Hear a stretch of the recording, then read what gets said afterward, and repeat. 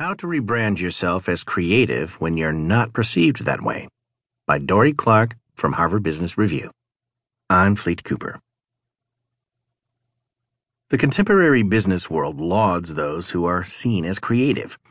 Innovators such as Elon Musk and Johnny Ive have become household names. Yet, for many of us, despite our best efforts to be recognized as creative thinkers, our suggestions in meetings are ignored and our